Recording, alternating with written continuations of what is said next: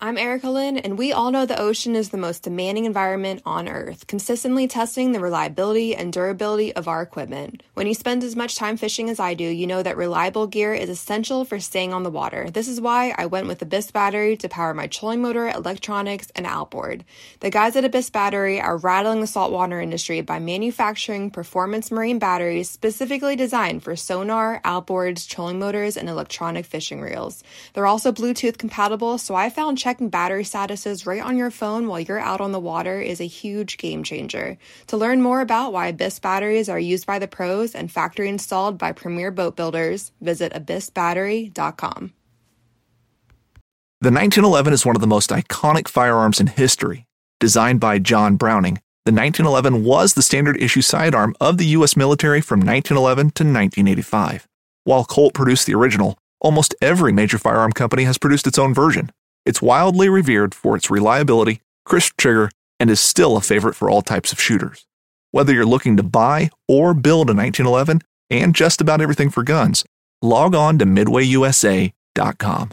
This segment is brought to you by Jigmaster Jigs. When in doubt, get the jig out. Go to jigmasters.com and use promo code PNF20 and save 20% off your next jig order today.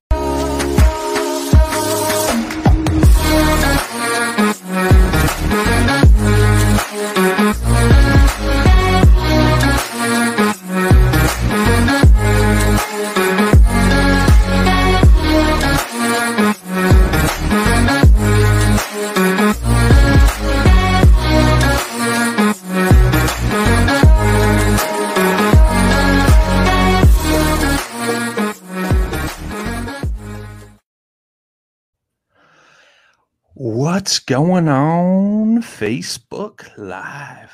I always forget YouTube too. What's going on YouTube Live? That's half the viewers, man. You can't forget about half the people out there. My bad. How you doing tonight, Jay? Jay, how you doing tonight? Jay's a deer head tonight. Welcome back, Bradley. Thank you, sir. It is a pleasure to be here. If you guys read the show notes, Brad's going to be joining us for all the Hunt-A-Sode episodes that we're going to do here on the OG Live show through winter. And that'll probably taper off sometime in spring as fishing season started up. We've had some good traction on the hunting episode, so we want to keep that going. And we had a lot of good feedback from the last one that we did. And we're going to talk on some of those points tonight. We got a lot of guys that are interested in hunting that may not have a mentor or know how to go about starting and what to do. So we're going to touch on that. We're going to talk about the Wisconsin gun season. Brad got a deer. I got a tree. We're going to talk about that. You got all of it, man. All of it. It was dead center, bro. Dead center. It was. It was like you were aiming for it. Yeah. And then we're going to talk about the OnX app as well, because we had a lot of questions about that. And I think it's a pretty cool tool. You and I have been sharing waypoints and things like that, not only for deer hunting, but goose and duck hunting, upland hunting, things like that. So we're going to talk about that stuff tonight. Where do you want to start, my man? Oh, I made the Jay joke, but just want to let everybody know Jay lost his mom just yesterday, so he's not here at the show. So if everybody could share some positive thoughts, prayers, messages, positive vibes, man, much appreciated. Jay will be back. He's just obviously taking some time off. So I'm sure Jay would greatly appreciate any uplifting notes or messages. So just thinking of Jay. So in my thoughts, my friend. Yeah, absolutely, man. Absolutely. So where do you want to start, man? Where do you want to start tonight? I mean, we got to talk about deer season, right? Just ended. Yeah. The Orange Army. Right. I mean, you took part in the Wisconsin gun deer season. That was my first ever, dude. I've never been a gun hunter. I think I bought shotgun tags in Illinois once, and I only sat, I think, once, maybe twice. Never saw a deer, but and it was on private land that I didn't do any scouting on or anything like that. But you and I were talking about Wisconsin gun season, and then I started talking about it with Jay, and Jay and I were like, let's go do it. Let's hit the public land. We talked about, the plethora of public land in Wisconsin, and we put some plans together. We put some miles on the boots, did a lot of hiking around, things like that. And wow, I didn't know there was that many people in Wisconsin. There's a lot of people in Wisconsin, man. Public, I mean, and you even got back to some more remote areas, and there was still, I mean, it's a lot. Yeah. Like, that's where you got to almost start like planning early, because there's Sure. a couple spots that I showed like drop waypoints. I'm like, hey, if you have time, because it's so late, grab your kayak, come in this back way, check this out, or go down this little tiny river and go see what's over here type of deal. I mean, there Sure. are spots you can get to if you utilize other methods, but Yeah. if you're just going to park at the parking lot and walk in, expect to see 10 or 15 trucks, especially with me being Dane County, hunting Columbia, you up by me, because that's kind of where I know the public land, just because I'm familiar with that area. Sure. There are a lot of people. Yeah, it was kind of surprising to me, man, like how many people flocked out, because, we had talked, you and I were hunting upland. Me and Jay went upland hunting, and we didn't see that many deer hunters. And, that was archery season. And it was like everybody and their brother came out of the woodworks for gun season. And I've always heard that. And I was kind of prepped for that. And it was different. And it totally changed my strategy. And that's, I think that's where OnX came into play huge for us. Because we were kind of trying to find those off the beaten path spots, and areas that people wouldn't necessarily trek back to. And that was the one thing, like I know the one spot there close to where you were hunting, Jay and I ended up on a piece of public land a little further away. But I mean, there was a line of guys just like right inside the woods, and we were like, well, we kind of got to walk through here to get where we were going. And, so it was a little odd, but, then you always have the worries of, getting shot at, I've never experienced that. I mean, the past couple of years, I've been real lucky hunting private land down here. But Sure. Before that, it was all public land in the Northwoods up in Vilas County for deer camp, which 2021, we're starting that back up again. We decided, I mean, deer camp's going to be game on for sure. Yeah, buddy. Start those traditions again, get some new ones going, lean on the old ones. I mean, just wasn't the same. Like, you go up there, I go up there, and I don't expect to see deer. Where I hunt, it's rare I don't see a deer on a sit, let alone 4 or 5. I can be picky. I can be selective. I'm spoiled. There's no other way to say it. I am spoiled. Yeah, I found that out firsthand. Yeah, you got to sit up there one afternoon. Poor tree. It'll survive. Well, me and Jay went up because it opened on a Saturday, and we hunted hard, and we put some miles on the boots that day. And we found some spots that we were interested in that weren't really getting touched.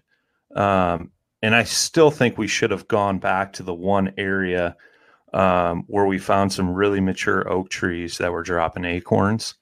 And we should have sat there one evening, and we ended up abandoning that plan. And we ended up somewhere else. And then we actually stayed up in Wisconsin that night, hunted the next morning and evening.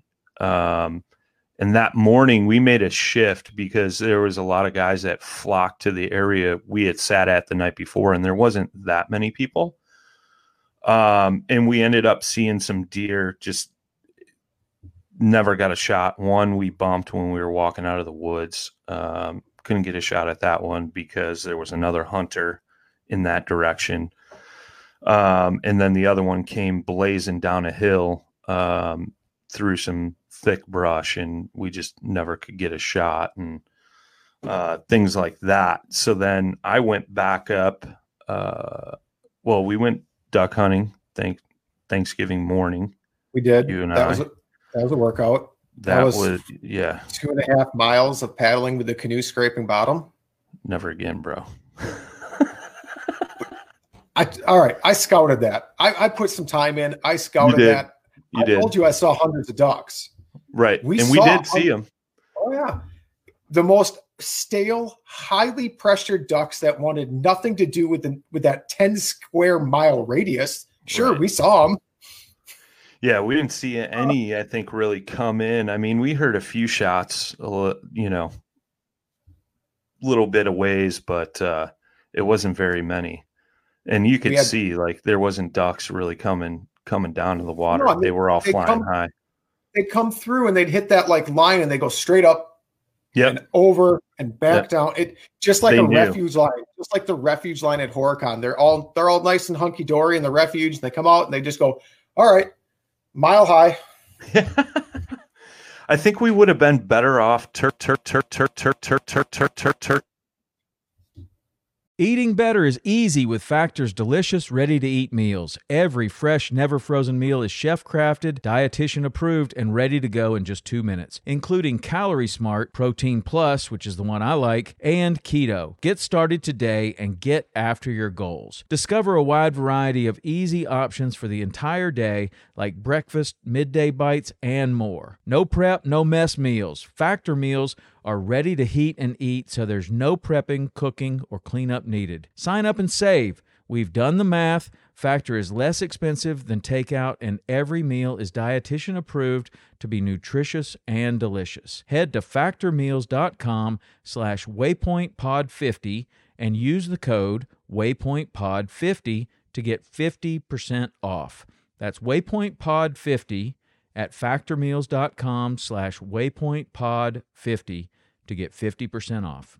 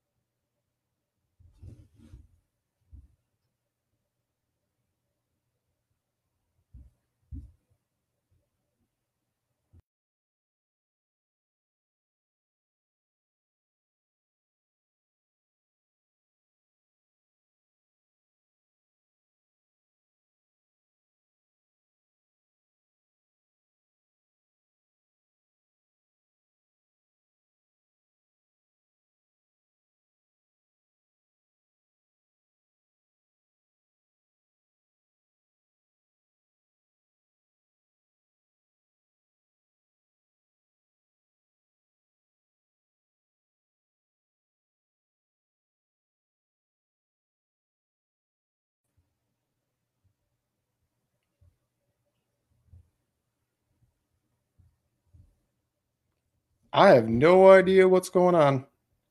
I don't know if Brian's gone. You got me? I got you. I can. Sorry. I don't know what happened there. Sorry, everybody.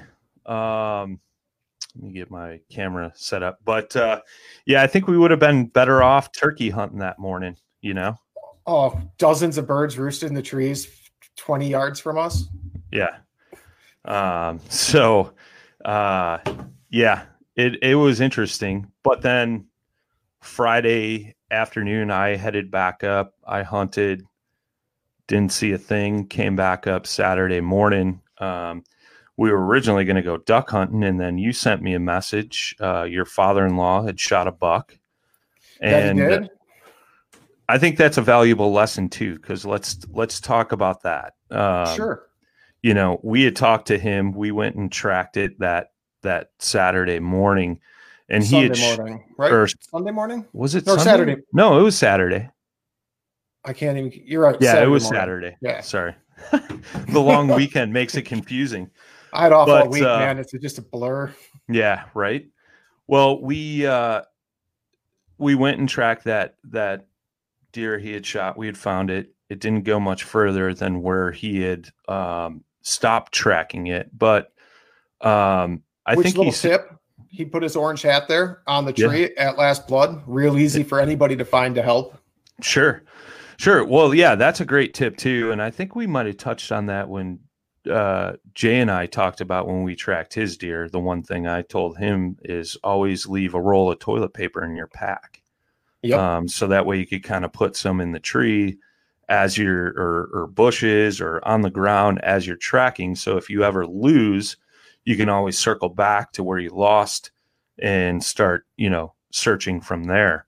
It also gives you a visual of which way it's been heading. Yeah. So you kind of have an idea of it. It's like an arrow, like, all right, it went this way. It's been coming from this way. I need to look for blood that way to start.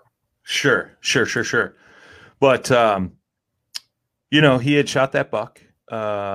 He walked up on it. I think he said he gave it about a half hour. And then as he walked up to it, it got up and he was bumping it. He pushed it that one time. Yeah. So general rule of thumb, and like a lot of hunters use a slogan, when in doubt, back out. So he wasn't sure. He didn't want to push that deer further. It was heading towards the public land that butts up next to your land, which isn't a big deal. But, if a bunch of hunters were coming in or out, they could have bumped his deer even more. So he backed out. He made the right call. It was definitely cold enough that night. Right. We go back, we track it, we find it, and dragged it out. It was what, 20 yards into the marsh? I mean, he bumped, it was probably 50, 70 yards from where he stopped tracking it, 50 yards to the marsh, and it was maybe 20 yards into the marsh. So only that one bump, and by him backing out, that deer decided, all right, I'm safe here. I'm just going to lay down. Yeah. Whereas if he would have just kept tracking and been like, all right, I'm going to find this buck. I'm going to find this buck. He would have just pushed it deeper and deeper into that marsh, making it harder and harder to track. Because as you get that wet mud that hides blood, just makes life even harder. Right. But I thought that was a valuable lesson, and I definitely wanted to bring that up on the show. And I think we might have touched on that too, because the first deer I ever harvested, I had, of course, my buddy who had mentored me, Scotty, was like, where'd you shoot it? And I was like, right behind the shoulder. And the next day when we found it, he taught me the lesson of when in doubt, back out, Right. And the next day he's like, yeah, you definitely shot it behind the shoulder, but a little further back, So, and that's the thing too. Like if you ever have a doubt or a question, and there's some good things to talk about there too, right? Like, like I said, archery hunter, usually what I do is I find my arrow or I'll find my blood trail. Typically you get a pass through. If you don't, when you find your arrow or when you're looking at that blood, if you got bubbles in it, that usually means, a lung shot, or heart shot, especially if it's bright red. If it's a real dark red, that's usually a liver shot. So you should give them about 2 hours to expire. I'd give liver even longer than that personally. Sure. Liver can be tricky. I mean, liver can last a while. Unfortunately, I mean, we all aim to have the best possible shot, be the most ethical hunter we can be. Things happen, man. Right, exactly. Deer will duck, deer will turn, at the sound of a shot or an arrow flinging in their direction. So, it happens, right? Like we don't mean for it to happen. Right. And then like in Jay's instance, he had a gut shot on that deer, and he had some blood on that arrow, but it was really dark in color and things like that. And, general rule of thumb on that is give him 12 hours, Right. So we had touched on that. So, again, we're trying to give tips, tricks, things as we're describing some of these things for some of these guys that are listening and tuning in that, are interested in hunting or just getting into it, things like that. So, it's just one of those things, but, I ended up sitting with you that evening, and you Out of had my told stand. me, Out of my stand, my favorite stand. yeah, see, gave me the royal treatment. I did. And sorry, somebody said the feed crashed. I just want to make sure we're still good, but I think we're good. We got people tuned in. We sat up there. You kind of gave me the lay of the land, where the deer should come and go from, and this and that. And sure enough, 4 does popped out with like 2 minutes left of legal shooting time. And I had like looked over and I was like, well, those bushes? No, there's no bushes over there. And I brought my rifle up and I looked down my scope and I'm like, holy crap. At first I thought it was 2. And Sure. then two turned into 4. They were behind this little tree, and the first one had kind of popped out. And, I'm not a super religious trophy hunter. I want to fill my freezer full of as much meat as possible. And, it was a doe that popped out. I had 2 doe tags for Columbia County, and I lined up. That deer was behind the tree, and it had just barely stepped out where I could get a nice shoulder shot. Deer was slightly quartering to me, and I should have waited another 30 seconds, but I rushed everything. Right. You You're running out of time. We were running out of time. The clock was ticking, and I just, in the back of my mind, I'm like, if this is going to happen, it's got to happen now. Right.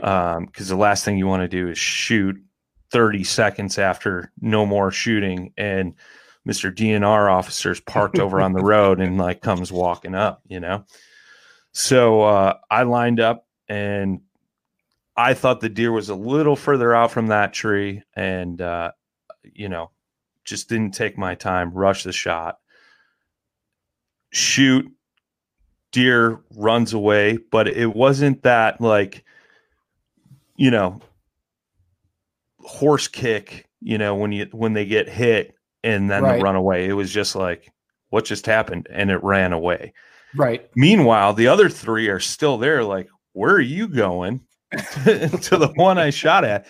And the one actually came out and turned broadside, but I was like, man, I don't want to shoot another deer. Now we're tracking 2 deer, Right. field dressing 2 deer, things like that. You guys were gracious enough to let me sit there that evening. So, I just knew by the way that deer reacted that I didn't hit it, and I had a bad shot, and I was really hoping it was a clean miss. So we got down, and you're like, did you get one? And I was like, I think so. I don't know. And you're like, well, what do you mean? You were the one that shot, right? And I explained the whole story, and we went over and we were looking for blood. We waited first because we went up and I took my tree stand apart first, and we relaxed. Sure. We gave that deer just a little more time because you weren't sure before we even started to look for blood to pass, because I didn't want to push it if it didn't go that far. Right. And we had talked about the events that occurred, and you're like, well, we'll just give it some time and we'll go check it out, which I totally agreed with. And we walked up, and I knew where that tree was from being up in the stand, and we walked right up to that tree because I knew she had to be real close to it. And instantly we saw the bullet hole in the tree with the bark kind of like butterfly. Yeah. So I'm like, yep, I'm pretty sure I missed her. And we had searched around. We grid searched. We didn't find any blood. We didn't find anything like that. I saw where she ran. Go ahead. And we grid searched that whole area just to double check and make sure. So. And that trail you saw her run down narrows down so tight. Such a, I mean, if there had been blood, we would have found it on that trail. I have no doubt about it. For sure. And, like I told you, I'd rather miss clean than have, a rough, event happen where, now I'm coming back up the next morning, and our whole morning is jacked up because now we got to go track Brian's deer. Plus you don't want to put the animal through that kind of thing. You want a nice, clean, ethical kill. Our buddy Adam Howarth said trigger squeeze. Yeah, I guarantee you that was part of it. Quick shout out to Adam. Congrats on your first buck on public land. Yeah, buddy. It was great pulling that thing out of the marsh with you. Heck Wish yeah, we had man. a wagon or a sled or something because you were kind of farther back than I might have gone. But congrats on grabbing that buck. What are friends for, man? What are friends for? Brock Hall in the house. What's up, brother? What's up, Brock? Hope you're doing well, man. But yeah, it was interesting, man. It's the whole gun season for me was definitely a new and different learning experience. So I'm looking forward to it. We got the antlerless season coming up, not this weekend, the following weekend. So I plan on hopefully filling a tag there and getting a doe down. So that'd be nice. But speaking of getting a doe down, the first weekend, Sunday night. Saturday was a little different. Saturday kind of was a big, changed everything. So I kind of touched on deer camp, right? Yeah. And we haven't done it in a couple of years. And I could tell a good friend of mine, like the guy I've been hunting with for years, Steve. I mean, we have stories that go back a long ways, from jumping mud boats to hunting out of paddle boats, like the pedal ones that are red and white, to driving down logging roads no Subaru Forester should ever even attempt to go down. But I could tell he was bumming. He was missing his dad, who passed away a couple of years ago, and we're not doing deer camp. So I pulled an audible Saturday morning. I left at 3:00 in the morning and drove to his house. So when he woke up that morning, I was there and he could hunt with me. So we could hunt together. So we could carry on that part of those traditions.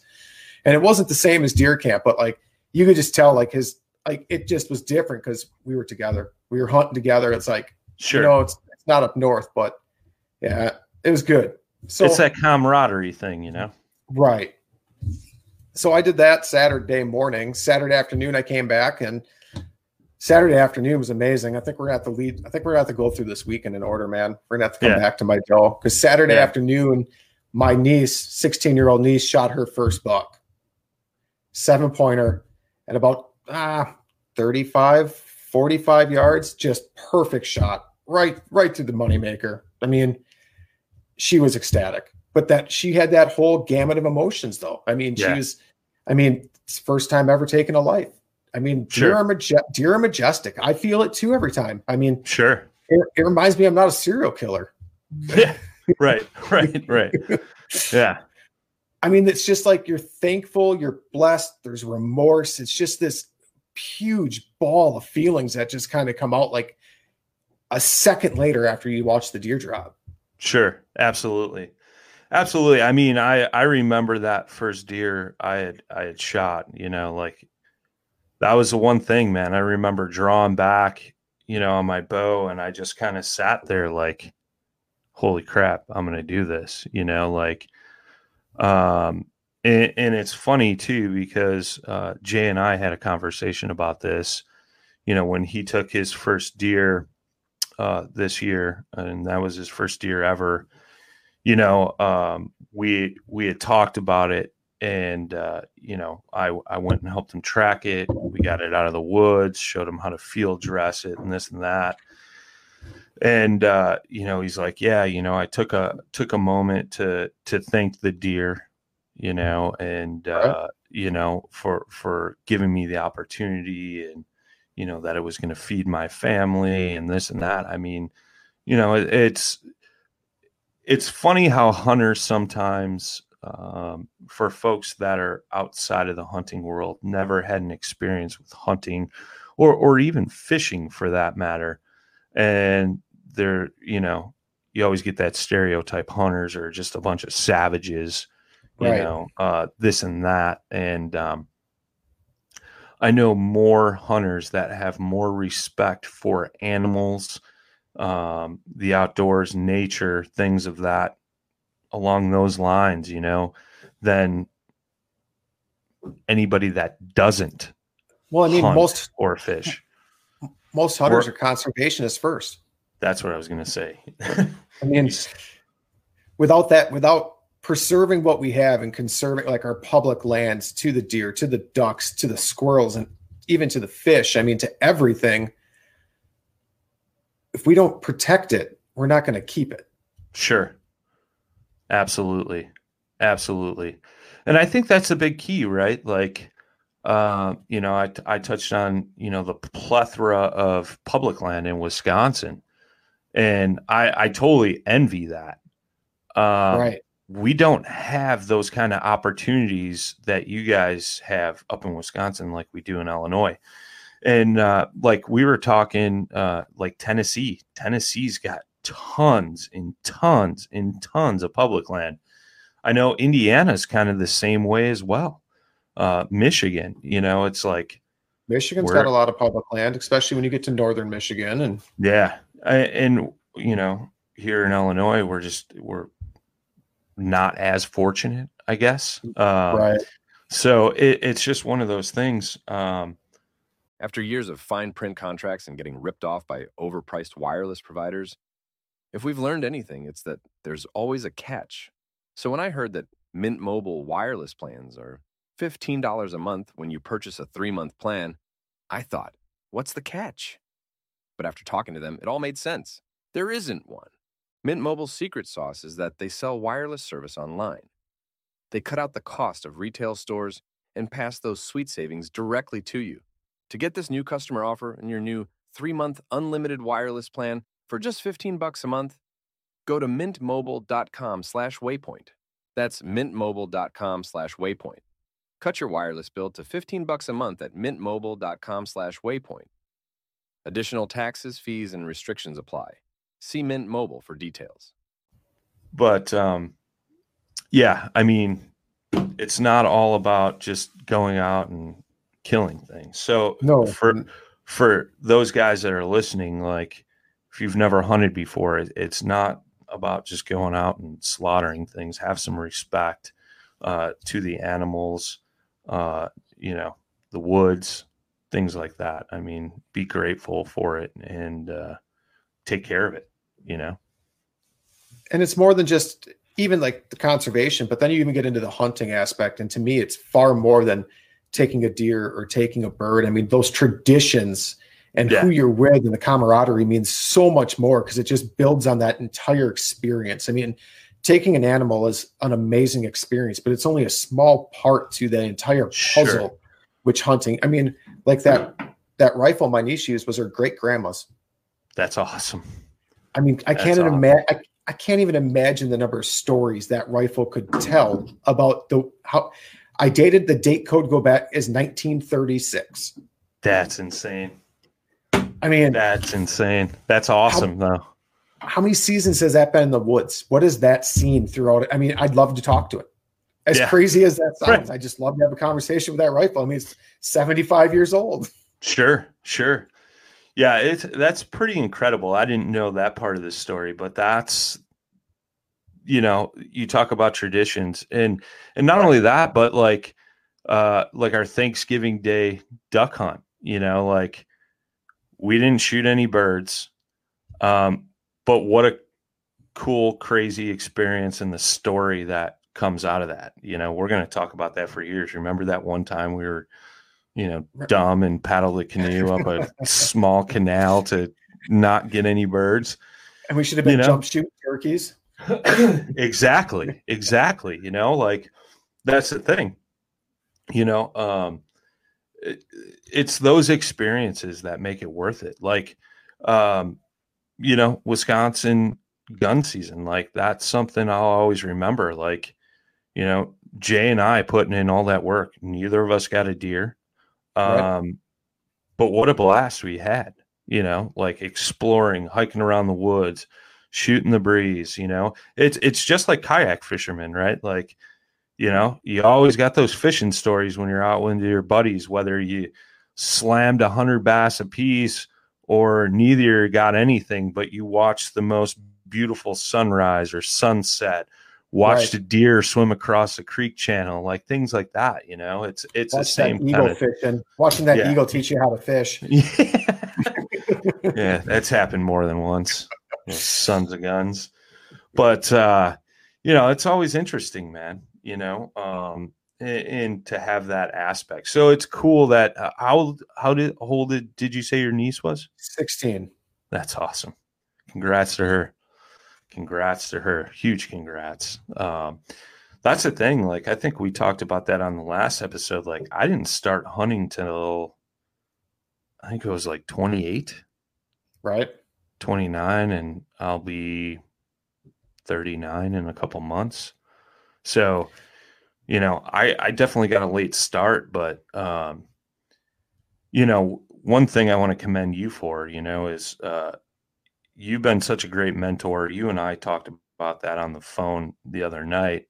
Not just to me, but like so many people, like your niece, you taught her how to shoot that gun. She harvested a buck.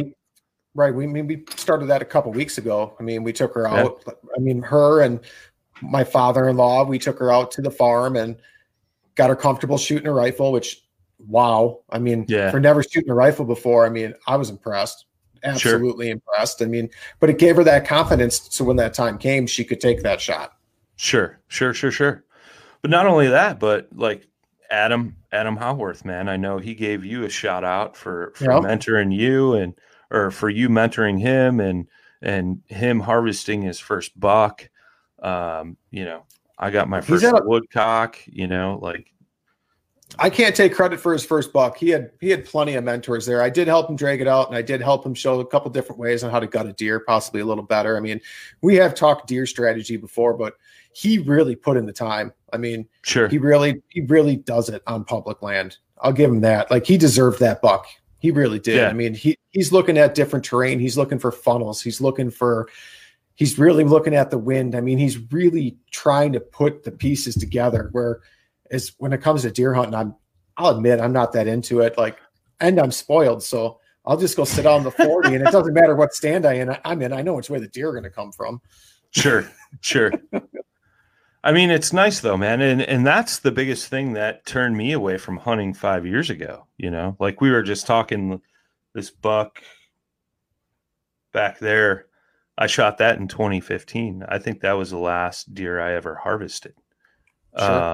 Until this year. I had the same thing going on. I had a sweet little piece of private land. I could hunt. I was the only one hunting it, strictly bow hunting.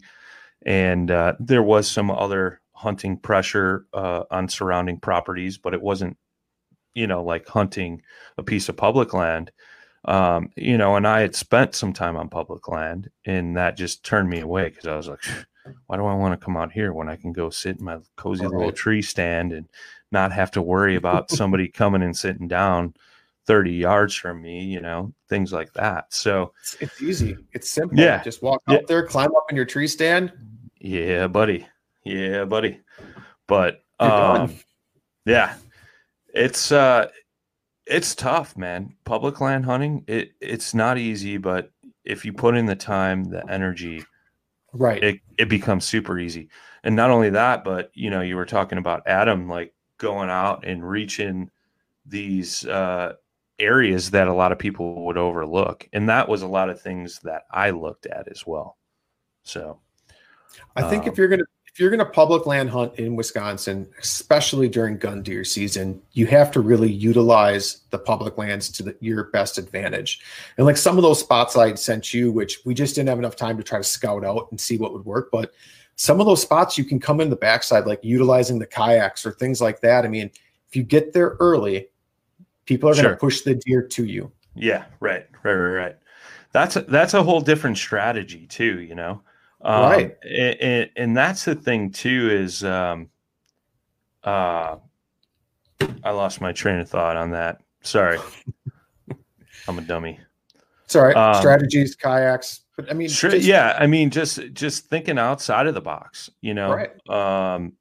So many guys have been super successful on that public land. Oh, that's what I was going to say. It's not only Wisconsin though, like any public land for any absolutely. gun season. I mean, you do have some areas that get a ton of pressure during bow season, but it's few and far between. You know, I don't think there's as many bow hunters as there are gun hunters, right? Because anybody can go pick up a gun and go out and shoot at deer. Bow hunting, you know, typically that deer's within 30 yards. You got to put in a ton of practice, ton of scouting, things like that. Deer aren't going to get pushed around like they will in gun season. So that's what I was going to touch on. Like it's not just Wisconsin; it's any state generally during a gun season. Any of those high pressured seasons. I mean, and there's more. I mean, we fall back to kayaks because that's what we do. We're kayak fishermen, right? But there's so many other methods to utilize. I mean, a bicycle and a cart. I mean, sure. You can those fire roads and logging roads that aren't allowed to have a motorized vehicle on there. You get a 29. Like if I run my 29-inch mountain bike, my track, I can get pretty far back in there, and with the gearing, I could get a deer out way easier on that with a trailer and a cart than I ever could trying to drag something out of there. Sure. I think that's good too, because I know there was a few times where me and Jay had really trekked back quite a distance, and I was like, you know, it's really going to suck if we shoot a deer back here. But those types of areas is where we saw more activity, more sign, you know, things like that. But I mean, sometimes that's what you got to do. And you're going farther than the next guy because that other guy's like, I'm not going to drag a deer out this far, or physically can't drag a deer out that far. Sure. Either doesn't want to or can't do it. I mean, you go that extra step, that extra quarter of a mile or half a mile into the woods or through that ankle to knee deep swamp to get back to that next hardwood line. Yeah. You make all that difference. Yeah. It's, definitely a difference. Cause the one spot I was talking about, that acorn spot, it was up on a ridge, and more than likely, if you were to shoot a deer up there, it's running downhill. Sure. And it was a pretty steep hill. And not only that, but I would say it was a good mile and a half from where the trucks were, or the furthest point that the trucks could get to. Like I said, we put on some miles, man. That's work. I mean, that's work right there. And it's a good spot. And it was actually really close to the spot we had talked about utilizing the kayaks to get back to first thing in the morning. And, we were a bunch of Nancys and bailed on that idea. However, I think that would have been the best idea looking back. But that takes scouting, which is kind of last minute. I mean, sure. I've looked at these ideas on maps because I'm like, oh, it'd be fun to do, but I've never put the time in because I don't have to do it. Right. Sure. So I can give you all these like, oh, hey, I think this would work, but I've never looked at it. So you're going to have to go do it yourself. Sure. Well, and that was the thing too. Like I had no intentions or plans on hunting the gun season. And I was like, all right, let's do it. You know, like, why not? And just because in Illinois, if you want to hunt a piece of public land during gun season, you have to basically win a lottery tag, which we had already missed. I think the closest over-the-counter tags were like 3.5 hours away, something like that. So we were like, oh, let's go to Wisconsin. Let's do that, you know? Right. And we did it. You saw deer. I mean, there's plenty of people like you're on if I'm on the Facebook groups, I'm on different deer hunting groups for Wisconsin, and there's lots of people that didn't even see deer. Yeah. And that was a common theme. Like a lot of people struggled, especially that first weekend. Like we definitely heard shots, don't get me wrong, but a lot of like I said, me and Jay stayed up there Saturday night at the hotel. We ran into a handful of different people, and they were like, I don't think there's any deer in this county. Like, I think they're all gone, you know, like. And I know, so, and you were staying in the same county I hunt in, and that night you and I sat, you saw 4, I saw 13. Yeah. At night driving on the road. Yeah. No, from my tree stand in that field behind me. Oh, yeah. I mean, yeah. Same county. Sure. Just, I mean, completely different areas. set of, right? Different areas, Yeah. different circumstances. Yeah, for sure. But I mean, Oh, that's part of the reason why I took a doe this year, though, because sure. through trail camera pictures and everything else, I mean, our buck to doe ratio is pretty far off if you're looking at it from a management side of things. Now, we really can't control it too much, but we can have a little say in it, right? Sure. So I decided this year, first big brown body deer. I mean, if it was a buck that was a shooter, yeah, I'm not going to pass on it. I'm not. But if I had a Right. nice big doe, I'll take a doe and be done. And that's exactly what I did that Sunday night. Yeah. Actually, let me share that picture. So run us through that, man. How did that all go down? It was fast. I wouldn't even call it fast. It was slow. I think I'd almost say it was slow. So my one niece was in a stand on top of the hill. My other niece was in a stand on the other spot of the hill. And we kind of have a group conversation going. And my one niece is like, there's a bunch of does walking through. I'm like, cool. So I'm sitting there paying attention and I see this one doe and then another doe behind it start coming their way out. And then another doe started to come down this little trail, like straight at me at about 80 yards. And they're just Sure. coming straight at me. And I looked at the bigger one that was alone and I'm like, all right, there we go. Perfect. And then it's like Sunday afternoon. I'm like late. It's like 4:00. Shooting time's 4:48, I think 4:44 on that day. Yeah. I'm like, now I'm second guessing myself. I'm like, do I want to shoot that doe? Yeah. Or do I want to wait for that buck? Right. So I have it in the scope and I'm just kind of pondering this. And up to my right, I hear crack is my niece. She shot. And that doe stuck its head up real quick. And I'm like, oh, time to make my decision. Boom, down. Nice. Real nice shot. She dropped right in her tracks and didn't move. Just sit there and kind of take that all in for a second. Like, this just happened. Right. Never had a chance. Like, cause I was still, before I pulled that trigger, I never was like, all right, I'm going to shoot. So I never got like that excited, like buck fever. You can get it with a doe as well. Like once you just make that decision, you're going to shoot, everything changes for me, at least. Like my heart starts to beat a little faster. Like I got to really focus and slow down. Cause now I've made that conscious decision. Whereas like right here, I was like, oh, I got to do this right away. And it's just done. Like I didn't have a time to like psych myself up or worry myself out or anything like that. Hardest part was, and I'll admit I missed, there was a fawn behind this doe. And that one was rough because that fawn sat around and bleated for about 15 minutes afterwards. Sure. That was rough. I'll admit that. That was rough. I try to never shoot mom. I mean, that fawn was plenty old enough to live on its own. I mean, sure, it's perfectly fine, but just sitting there watching that, it's like, man, if I had another doe tag. Yeah. Yeah. And I mean, eventually those younger ones will join up with, the other does they were running with and things like that. Like I've had that instance as well, where I never saw that smaller. At that point, it's a yearling. Right? It's a yearling. It's not a fawn. I mean, and spots. Right. And I've had that same instance, and I know the exact feeling you're talking about. You're like, oh man, right.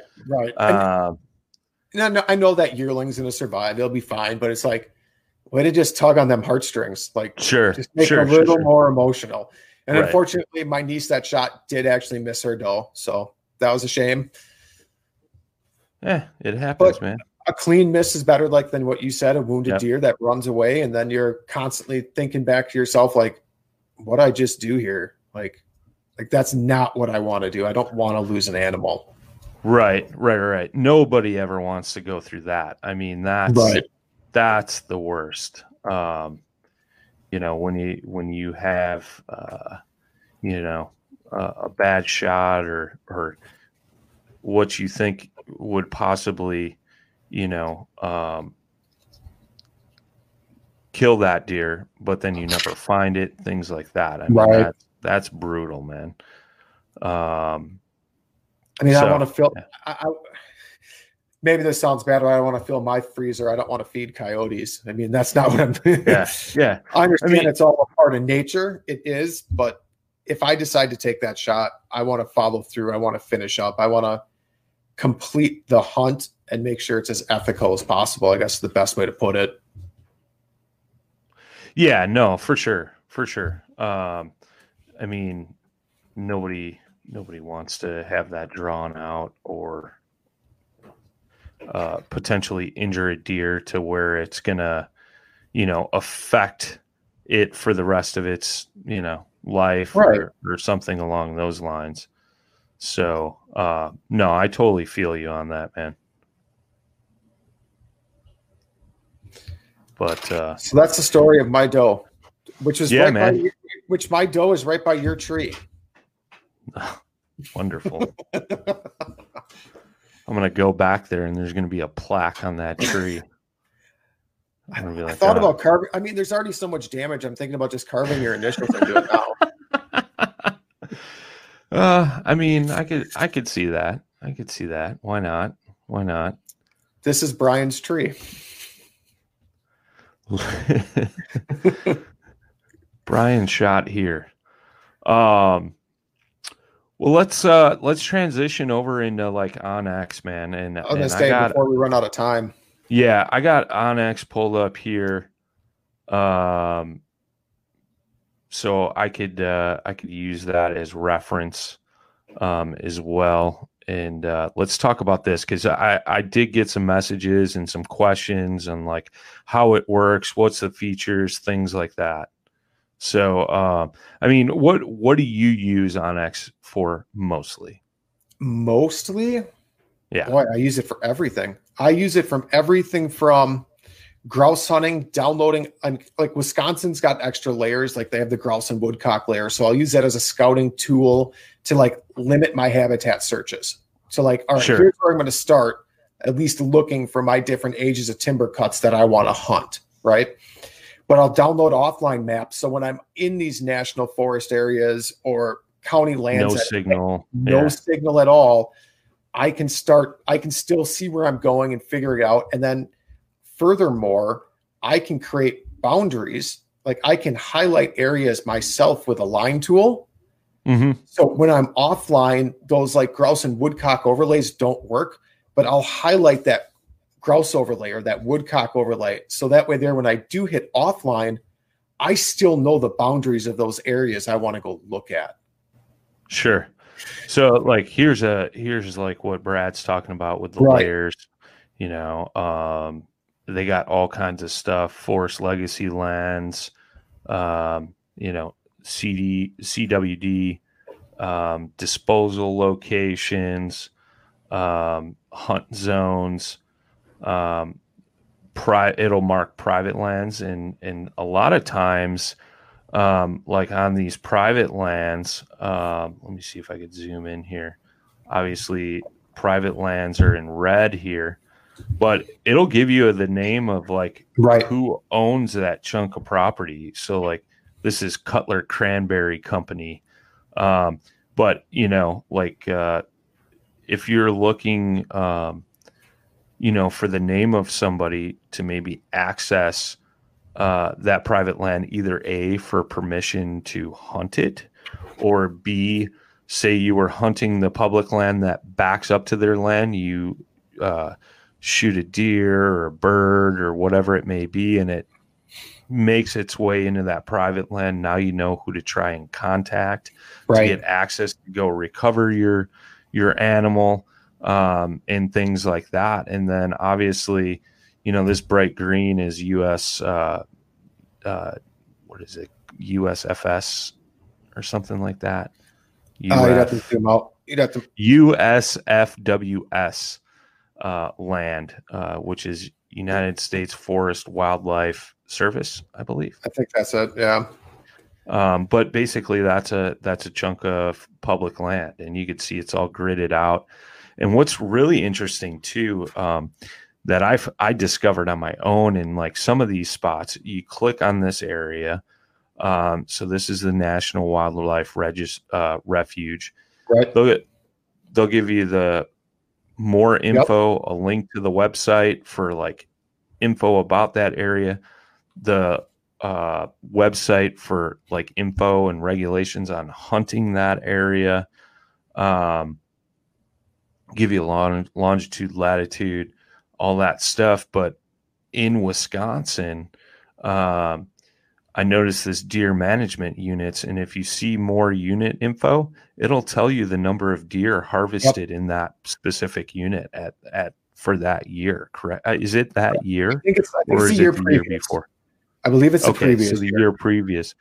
So you could see kind of, how many for deer at least, right? How many deer were harvested, and I noticed that too. When I was looking at Tennessee the other night, because we've been talking about that for next year, Sure. It gave you the same thing. Another interesting thing is you see these tools over here, line distance. So you and I had a conversation about waterfowl hunting this weekend. So what was really cool is as we were talking about it, because we're going to use the kayaks, is, I put a point right at the one boat launch, and then I stretched it. I'm just doing this as an example. Say, we wanted to go set up here. I click that point, and it gives you on the app the distance. So I think we were talking the one spot we were going to, it's like an 800-yard paddle. Another spot we were looking at was a mile paddle. The spot we did Thanksgiving morning, like that's how we knew it was roughly 2 miles. So, it's kind of interesting. And then it doesn't show up in here on the website, but on the actual app, like we were talking about with the toilet paper, or, your father-in-law put the orange hat where he lost the blood on the track. You can go in there and start tracking, and it'll show you waypoints. That's under their waypoints, if I remember right. Is it under their waypoints on that phone? No. On the phone, it's actual. It shows up as tracking. Oh, that's tracker. And tracker. Yeah, tracker. Yeah, it's not doing it on the website because obviously you're looking at it on a web browser versus the actual app. So the app's using your location services on your phone. And I tell you what, man, there was an instance where Jay and I were hunting that piece of public land, and I got spun around. I had no idea where I was. We saw those deer run through, and I told Jay, I said, look, man, I'm going to go work my way down this ridge. I'm going to see if I bump anything back up towards you. Just don't shoot me, because in Wisconsin, deer drives are legal. But I was like, get ready. I'm going to see if I can bump something. And I was down in a ravine. It was somewhat thick. Everything looked the same. Well, what it was is I went down the hill and walked past. We were on the top of like a little ravine there, and I walked past the point, the next ridge over, and I ended up like 3 ridges over. Sure. And I even like screamed Jay's name. He never even heard me. Fortunately enough, we had cell signal. Right. Because he had texted me or something, and I was like, where are you? I'm like, and then I called him. I was like panicking. I'm like, where the hell am I? But I used that tracker to make sure I was heading in the right direction because I was so spun around. Sure. It was thick, dense woods, and fortunately enough, I found it. But super good tool for when you're actually tracking a deer in those instances where, they run in an extra distance, or you lose that blood. And what you could do is go back from the start of where you found blood right after first impact, and then start walking that blood trail to where you got, like you talked about. Now you know which direction that deer was headed.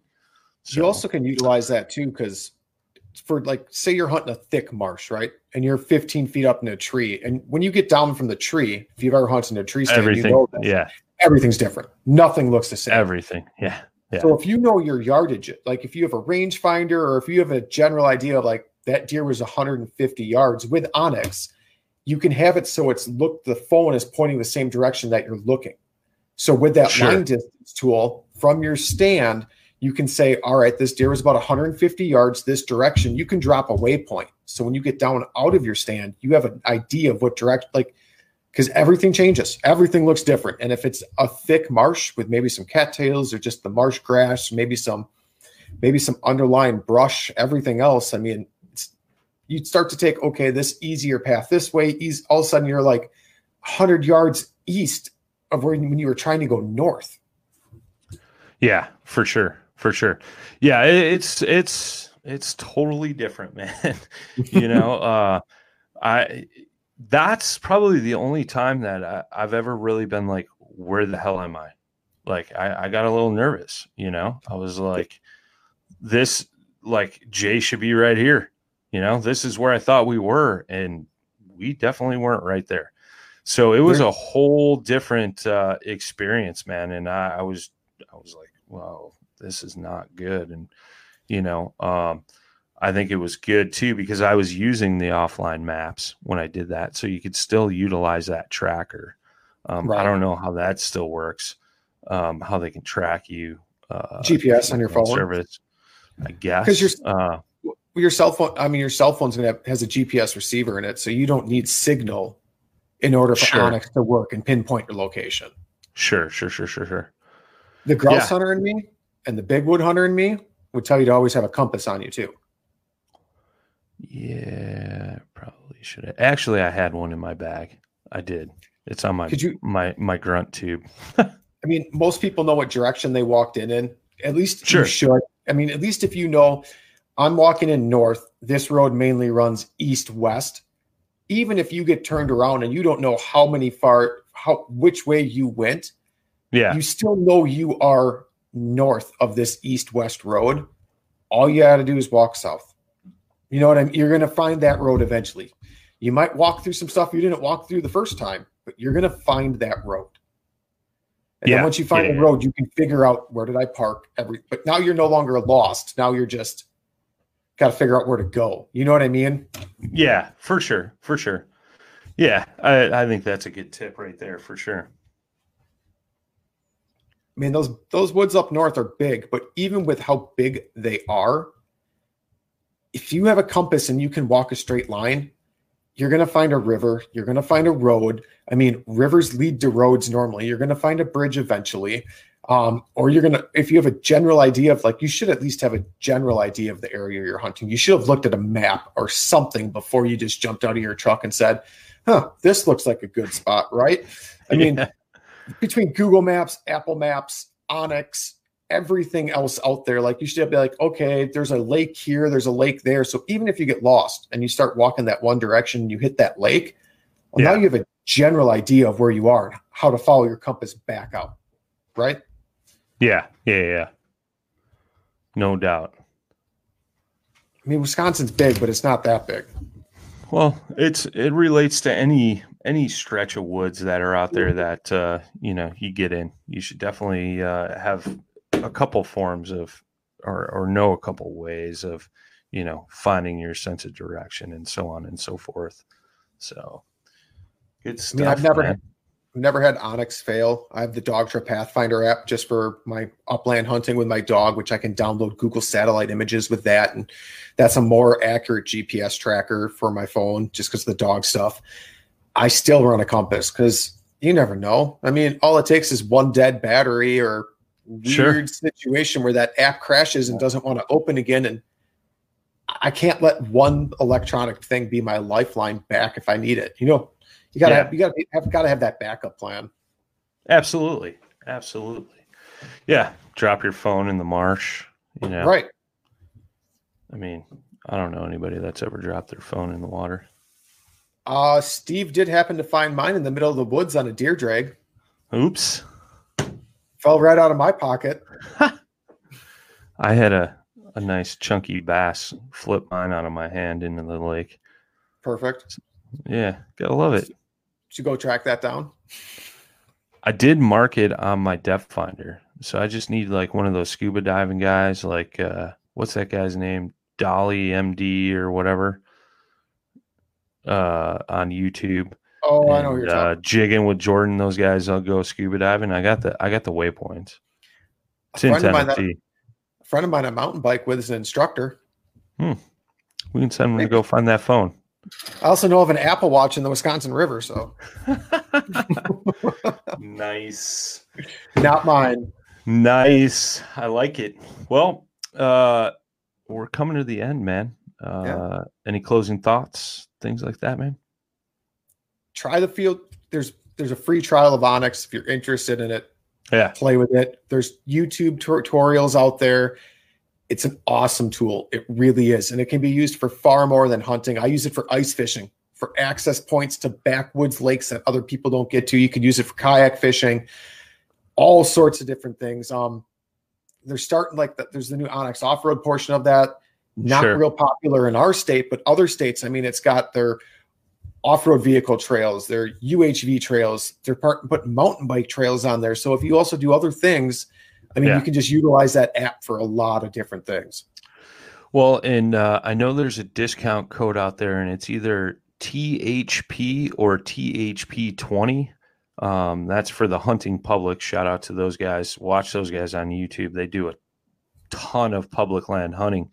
But that's a 20% off discount code, I believe. Sure. So, utilize that if you want to get into it. You do that 7-day trial and then you want to enroll. That's a good way to save a few bucks. So, absolutely. Right on, man. Well, all I got, we got some full freezers. I mean, you didn't get yours with the gun, you got yours with the bow, but we both have meat to last the year. Still got some time to fill it up even more. We do. We got some ducks left. Got 1 weekend left to duck. Yeah, duck this weekend, deer the next weekend. If you need me to come shoot a couple trees, let me know. You might be on your own. We're starting to get that ice, man. I might get that early ice. Go try to get me a crappie or bluegill dinner. Yeah, I like it. I think it was I saw today Matthew Scotch posted something up. He's down in Texas, I believe. But they caught like 100 crappies a piece today. Nice ones. Wow. So I guess the crappie bites firing up in Texas, and he said anybody looking to get out there and do some crappie fishing, hit them up. So and then go ahead.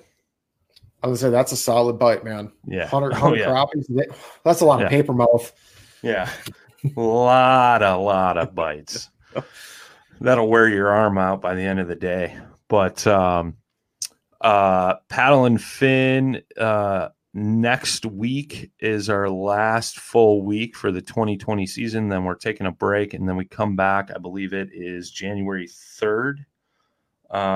First episode will be Bass Fishing for Noobs in the 2021 season in January 4th. So next week we got a full schedule. We may have a couple episodes here and there, pop up special ones during that break. So be on the lookout, and then we come back full storm January 4th. But Brad's going to be joining us on these hunt-episodes. We're going to be talking some ice fishing too as we transition into that. Like we said, we're trying to change up a couple things here for the off season, at least for the OG show. Talk about some different things that, translate to fishing, or like we talked about before, a lot of kayak fishermen or fishermen in general hunt, and most hunters fish. So that's why we're kind of doing these episodes. It's that time of the year, and we're just trying to broaden our horizons a little bit. So mix it up a little bit, a little different content. Absolutely. Some new special guests that randomly appear. Yeah. Brad's our special co-host for all these episodes. Jay will be back soon. Again, like I said at the beginning of the broadcast, if you guys could lift him and his family up. Jay lost his mom. Thoughts and prayers are with him and the whole Jay Randall family. And if you guys could send them some positive messages, vibes, prayers, whatever higher power you believe in, man, much appreciated. And we will see you all on the next episode. Tight lines. Or I'm sorry, what did I say last time? I forget what it was. I don't know. I don't know if tight lines and smooth paddling works though, man. I really don't know. Tight lines and straight shooting. Steady dogs and straight shooting, if you're going to ask me, man. There you go. There you go. We'll catch you guys on the next one. Thanks, everybody, for tuning in. And those of you listening on the podcast, thanks as always. See you until next time. We'll see you. Peace. Thanks for tuning in to another killer episode on Paddle and Fin. Don't forget to go check out our website at paddle_and fin.com. Don't forget to check out the YouTube channel at Paddle and Fin. If you got a question, comment, want to hear from a future guest on a future episode, feel free to email us at paddle_and fin@gmail.com. Don't forget to follow us on social media at Paddle and Fin on Facebook and Instagram. Shout out to our show supporters, Angler. The Angler button and app just makes for a better time on the water and creates a virtual logbook for every fishing outing out on the water. Shout out to Rocktown Adventures, located in Northern Illinois, for all your kayaking, camping, and hiking needs. TRC Covers, protect your investment. Catch Products, shout out to Catch Products. Go to catchproducts.com and put the Paddle and Fin logo directly on your catch board. Shout out to Jigmasters Jigs. When in doubt, get the jig out. Go to jigmasters.com, use promo code PNF20 and save 20% on all your jig and tackle needs.